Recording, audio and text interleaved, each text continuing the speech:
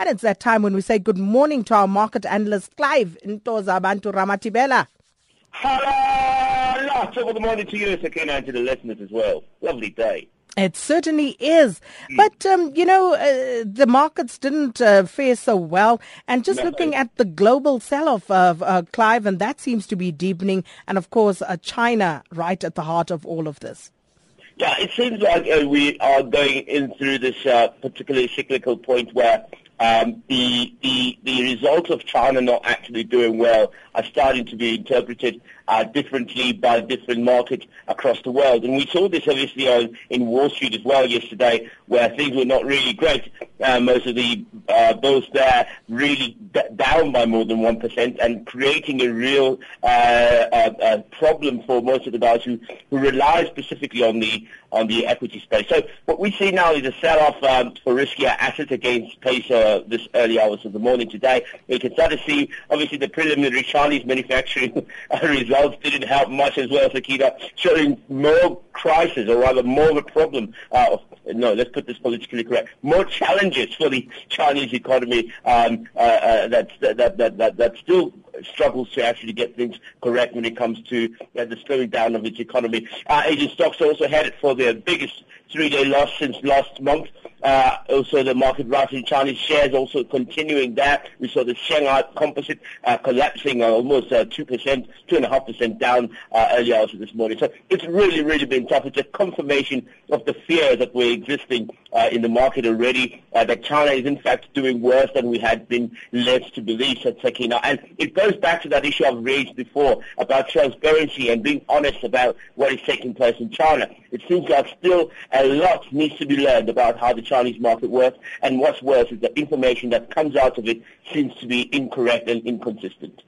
We've been talking a lot about emerging market currencies, Clive, but the euro itself is struggling against its peers. It is, and you know what happened yesterday was, and I saw somebody on social media talking about the immigration problems that they're suffering, or the illegal migrants that they're faced with now. And I think it has nothing to do with that. I have to say though, it has to do more with the sacrifices that the bigger countries like Germany and the UK have done to try and stabilize the eurozone. Let's not forget that the pigs come from the eurozone, and they still struggling, despite the fact that there's been some positive inroads that have been made to sort of make them tick to the positive a little bit. But they're still pretty much under pressure. And because you're using a single currency, whatever volatility takes place on the other bigger ones, like the dollar, the yuan, or the yen, and then you start seeing the effects directly being impacted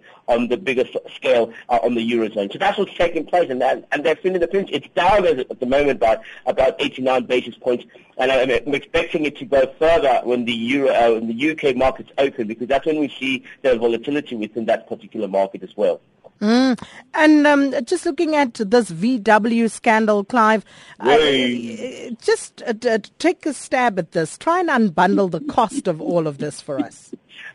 I'm hoping that everybody now believes when I say there's only 2,000 vehicles in the world. No, you are wrong.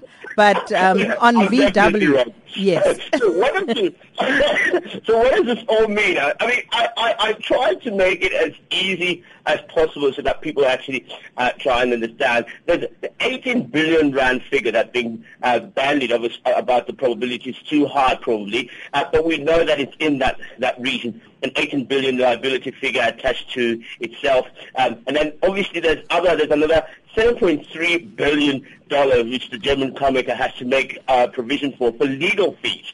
Now, I try to add this all up, and I'm hoping my numbers are correct here because I'm using a financial calculator. So it basically boils down to this.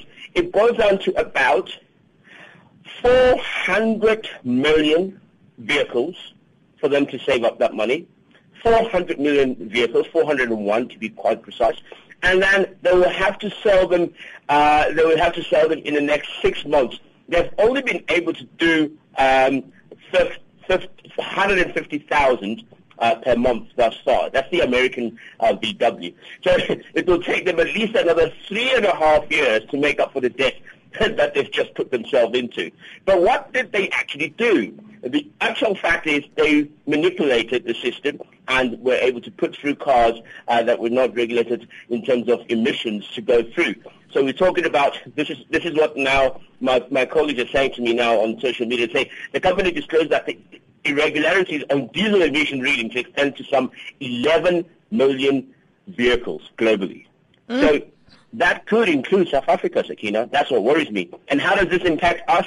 I think what it means is that there'll be less demand because already our commodities, for example, we know platinum gets used a lot in terms of building of vehicles. So manufacturing will be hit a little bit. And we might see pricing in cars go up higher if you want to buy a car. So that's the bad news for the consumer.